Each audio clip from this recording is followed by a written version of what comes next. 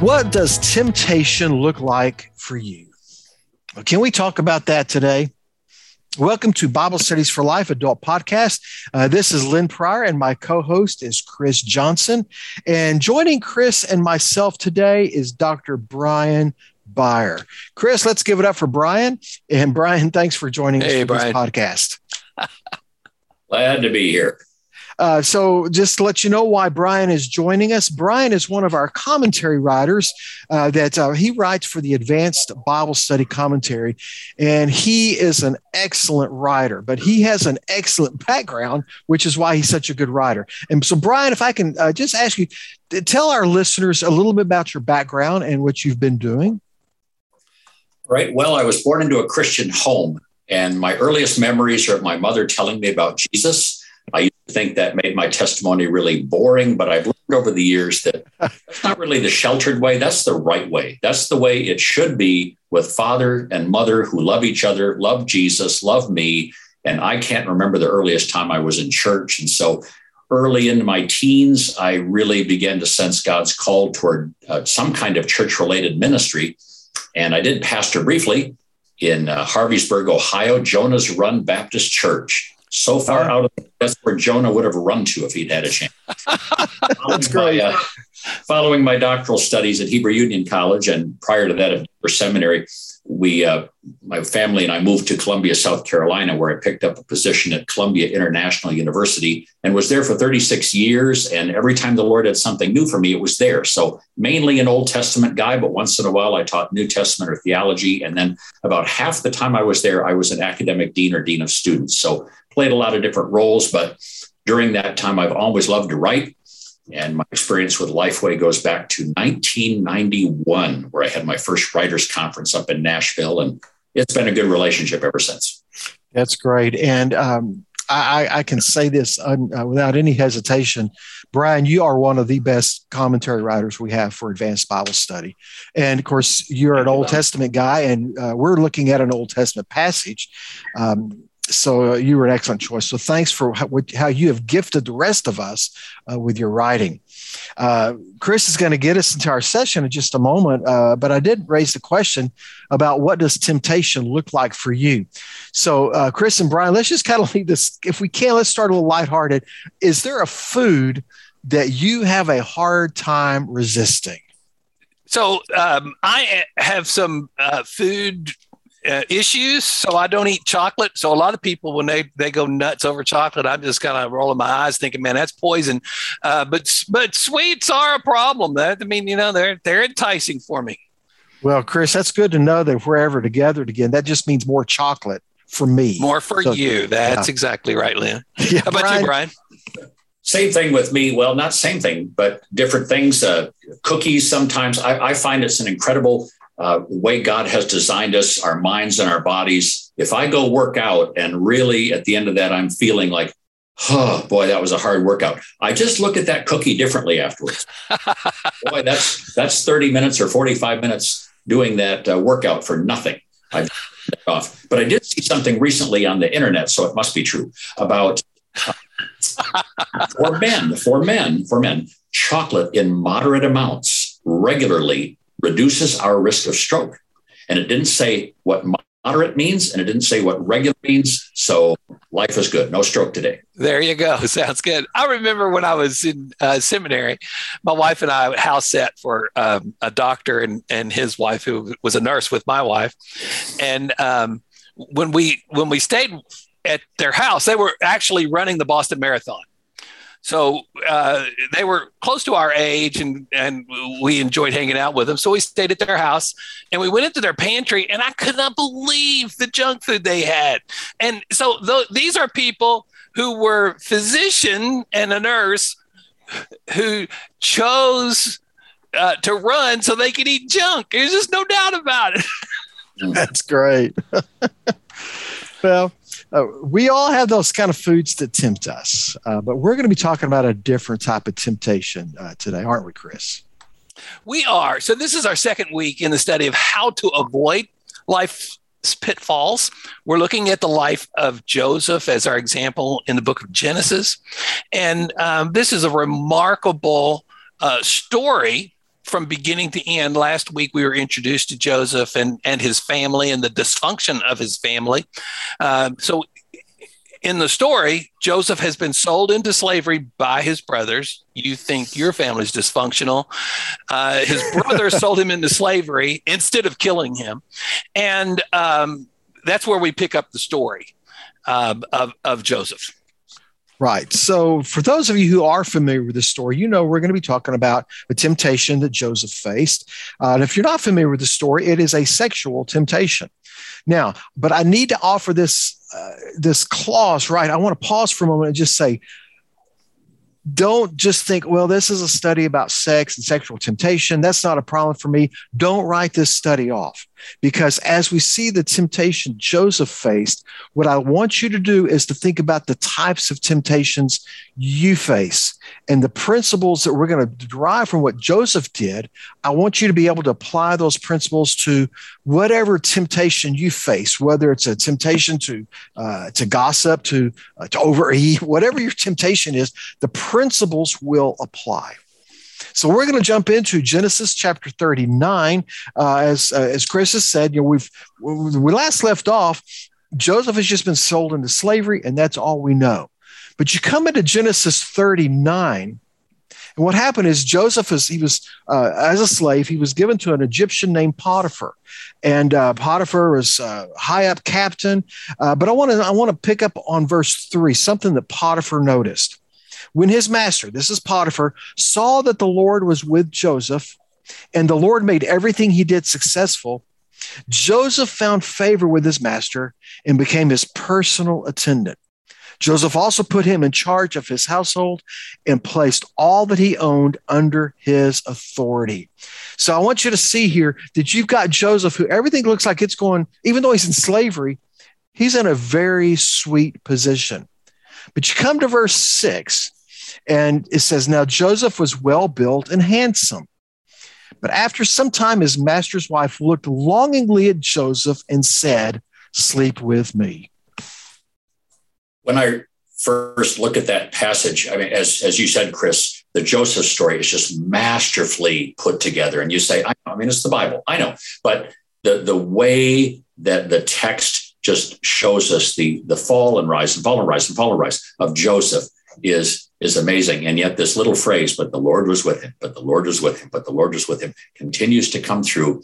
And as the text indicates, Genesis 37, at the end of chapter 37, he's sold into slavery. He ends up going down to Egypt. And this is pretty bad. But now he has a situation that's pretty good. I mean, all things considered, his family is back in Canaan, but Joseph is not being mistreated.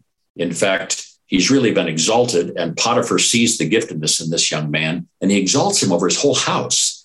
And Joseph may not even have realized that a temptation was right around the corner. Yeah, one of the things that I was intrigued by, Lynn, I think you were instrumental in putting this study together. But one of the points that we want to make is that sometimes it's when things are going well for us that sin and temptation become an issue. And that's maybe when we need to be most on guard, is when things are going well for us, not necessarily in the normal times or when things are going bad for us. I'm going to go back several years ago. You guys remember Steve Green, the artist. I heard him tell a story about, as they were setting up in one of these concert venues, how fascinated he was with the lighting crew that would be way up there on those catwalks, walking around like they were on the ground floor. And it's like the heights did not bother them at all. And so he queried them about that and says that they found out the thing is, it's most dangerous for them when they don't think about it. When they get too comfortable up there on those high catwalks, that's when they become in danger. But they always, if they will keep the mindset of where they are and to kind of keep that extra bit of guard and caution, they do their work well. And I think about that when I see what's going on with Joseph here, that he needed to keep his guard up, even though things looked like they were going great for him. So one of the questions that we ask is, what are some of the dangers we face when things are going well? Well, pride is certainly one. I can think of times in my own service at my university where I'll go to introduce myself to some new students and I say, hi, I'm Brian Byer. Oh, we know who you are, Dr. Byer. We know who you are. And there's such a subtle temptation there. Oh, there are people who know who I am. I don't know them, but they know me. And then you move from that to, I must be famous. More important than I realized. And it's subtle, it's kind of understandable that maybe faculty or deans would be known to students when they come on campus, but still that subtlety that you're getting accolades. Probably Joseph is getting accolades. He's getting regular commendations from Potiphar. Maybe Potiphar has told him, Joseph, I don't even have to worry about the food I eat, the water that I drink. I mean, that's pretty much all I need. And I've got that taken care of. You got the rest. That's great. And we don't know, but it's clear that Joseph wasn't being mistreated. And so with that comfort comes the challenge of temptation. I think back to Deuteronomy 8, where Moses tells the Israelites as they're getting ready to go into the promised land, when you get in there and you start making money and your vineyards are doing well and your crops are doing well, watch out, lest you look at the Lord your God and say, by the power of my hand, I've done this. No, God has given you that power to prosper, and don't forget it. That's a great word, a great reminder to us. I remember going to a pastor's conference when I was preaching before I came to Lifeway.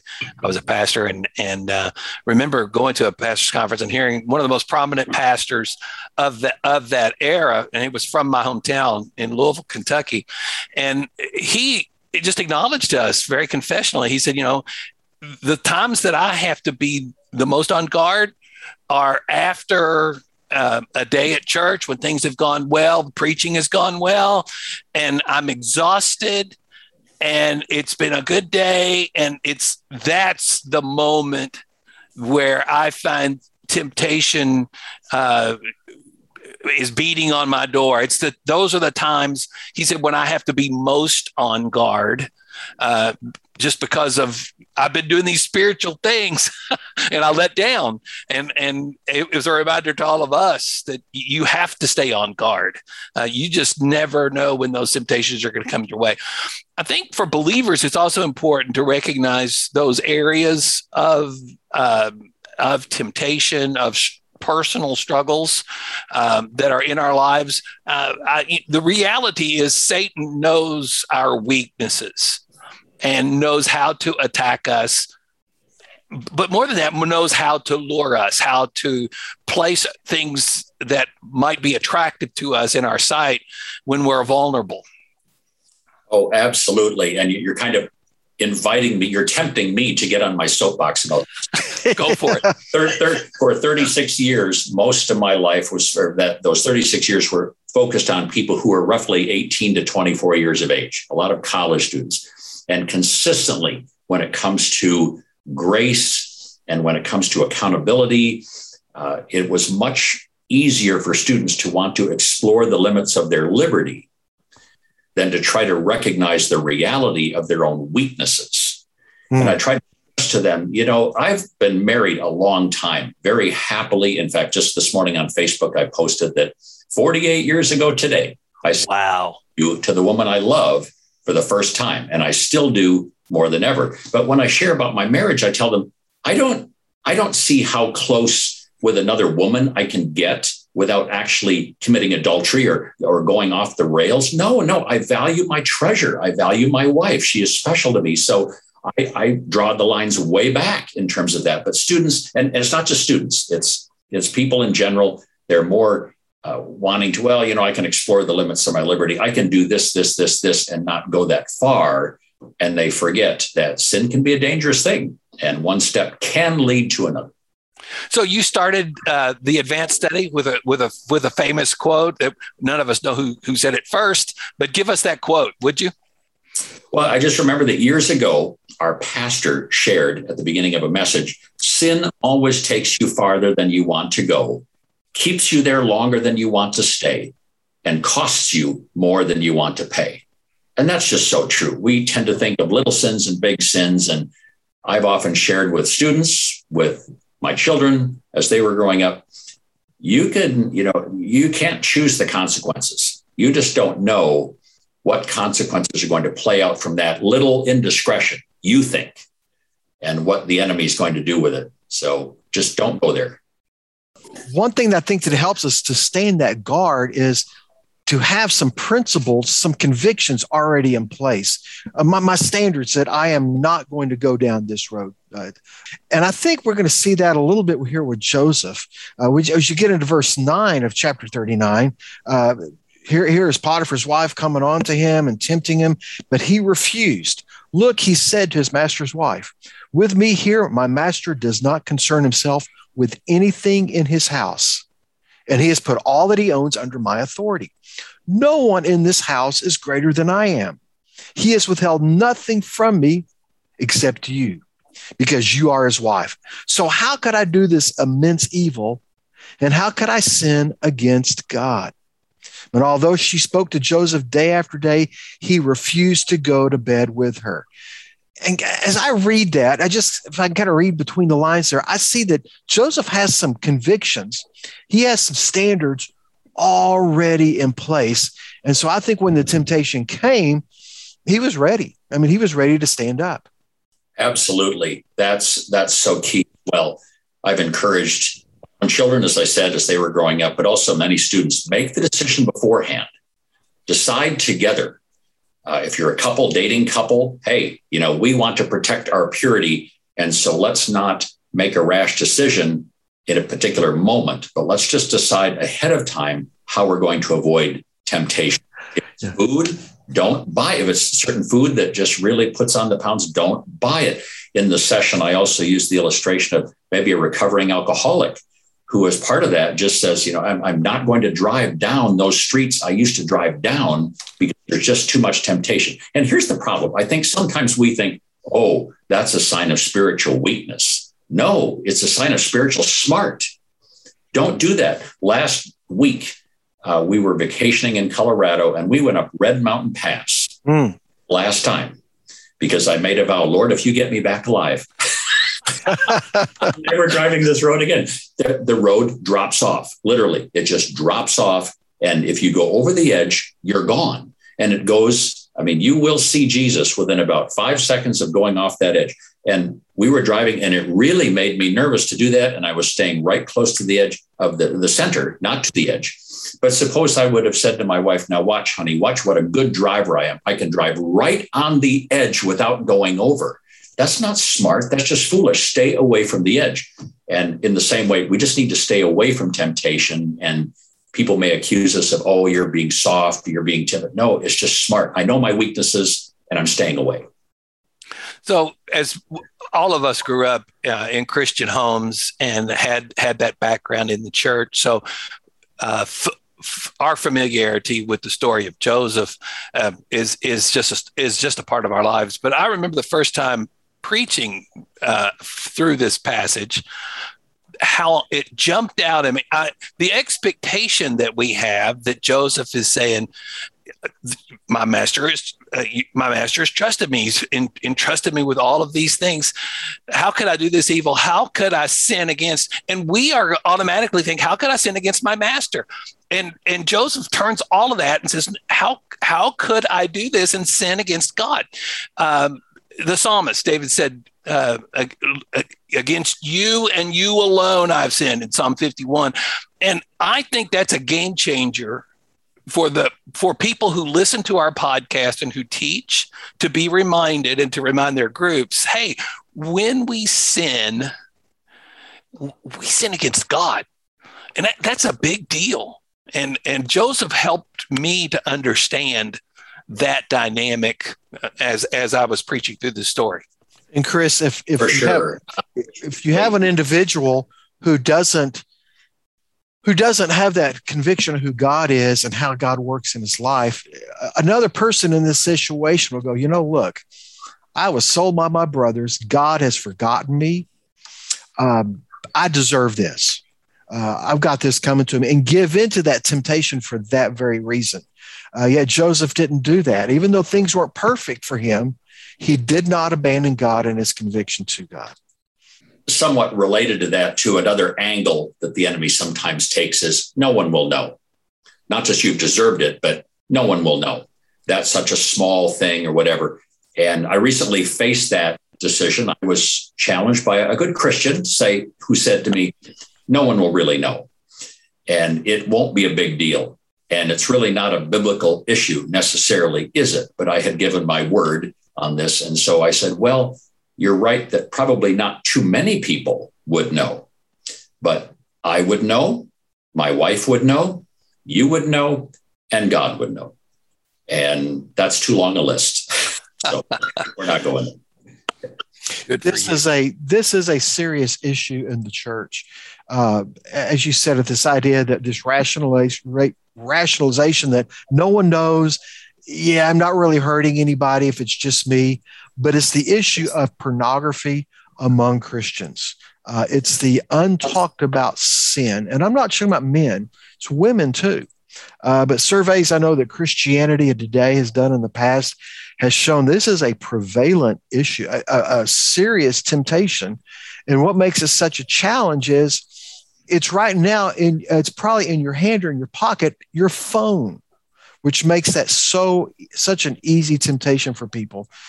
Yet to fight that, we've got to have those convictions set in place beforehand. We've got to have those standards. When I'm tempted, what am I going to do to run from that? And what we're going to see here is Joseph has had these convictions and standards that he keeps putting before Potiphar's wife. I'm not going to do this. But sometimes what it does, it comes down to us for what it did for Joseph. Sometimes you just got to run away. When you come to verse 11, chapter 39, then one day Joseph was in the house to do his work, and none of his household servants were there. But she grabbed him by his garment and said, sleep with me. But leaving his garment in her hand, he escaped and ran outside. I mean, sometimes if nothing else works, run away. So Paul takes that same tack in 1 Corinthians chapter 6, verse 18. And I mean, essentially what he's saying in that passage is flee, run from temptation. Right. And he's speaking about sexual temptation specifically. And I appreciate that we've tried in our conversation to say, let's think more broadly about all sin. But in regard to sexual sin, this is a continuing refrain: run from sexual immorality. It is, and it's just everywhere today, Chris. It's just so, we're just bombarded with it. I've often shared with the college students, you guys, you live in a tough age. When I was a teenager, if I had wanted to, which maybe I had wanted to, but I resisted, to get a hold of pornography, it was in print. And I had to go to the convenience store at least and face down the person behind the counter, maybe a woman, and say, I want that magazine that's behind that partition. Now, click, click, click. And there it is. And there are just so many temptations that are right there. And you don't even need to try, because the enemy is so subtle. Some of these websites, they find the parallel website domains, and all of a sudden you think you're going to one site and you're on another site. And it's tough. It's something we need to pray about. It's something that we need to guard ourselves against. And I know people who have set certain kinds of software on their computer to protect them from even accidentally going to sites like that. Which comes back to the what we were talking about earlier about having those convictions in place, right? And having specific strategies in place. When I'm tempted, this is what I'm going to do to offset that, to help myself run away from that. Of course, we've already referred to, the alcoholic. You just don't go down those roads that are going to be tempting for you. If I know I'm going to get with a group of people that are going to spend their time over lunch bad-mouthing somebody else, I know not to go to that lunch thing. You just know to stay away from those things. And all of these are important reminders. When we're talking about Bible studies for life, we're talking about applying biblical principles to every aspect of our lives. And I can't think of a more important topic for our groups to have a conversation about then how to avoid this pitfall of temptation. To be tempted is normal. It means we're human. We're not worse people because we've experienced temptation. Everybody's tempted, but how to avoid those temptations is a big deal for Christians today. Fleeing temptation or putting up guards is sometimes perceived, even in the church, as being weak or being timid or afraid, when actually it's healthy. It's a good thing to know, I don't want to experience these bad consequences ever. So I'm drawing the line way back here. That can be a good thing. Yeah, that's very true. So let me offer a tip for if you're leading a group, as you look at this passage of Joseph and his temptation. If you can do this, I would actually recommend, if you're a co-ed class, this would be a good Bible study to divide the men and the women just for this one session. I think what you'll find is there might be a little more freer discussion about strategies, about convictions, the things that they face, that men face, and the things that women face when it comes to temptation. And certainly if you put it in the context as Joseph with the issue of sexual temptation. So if you have an opportunity, I would encourage you to do that. See if you can a way to break your men and your women into separate groups. Well, listen, I want to thank you for this very robust conversation. Brian, thank you for writing and for being a part of this podcast. We always want to take time to thank the people who listen to our podcast. We do this for you. We hope it's beneficial to you as you're leading groups. Brian, I'm going to give you a chance to say a final word, and then Lynn, you can take us out. Well, I just would go back to the way I started this session when I wrote it. That years ago, I remember my pastor saying, sin always takes you farther than you want to go, keeps you longer than you want to stay, and costs you more than you want to pay. And then to link that with the topic the topic we've just been talking about, namely, set your guards, set your standard, decide beforehand, because it's so much easier to make the right decision if you've already made it. So listeners, remember that as you're having your discussion with your group, just that our focus here is remembering what is at stake will help us overcome temptation. I hope you have a good Bible study with your group this week, whoever you might be meeting with. And Chris and I'd always love to hear from you. If you go to our extra site, BibleStudiesForLife.com/adult extra, you click on this session, you can add some comments there. We'd love to hear how your Bible study went with your group. So I hope you have a great study, and we will see you for next week's podcast.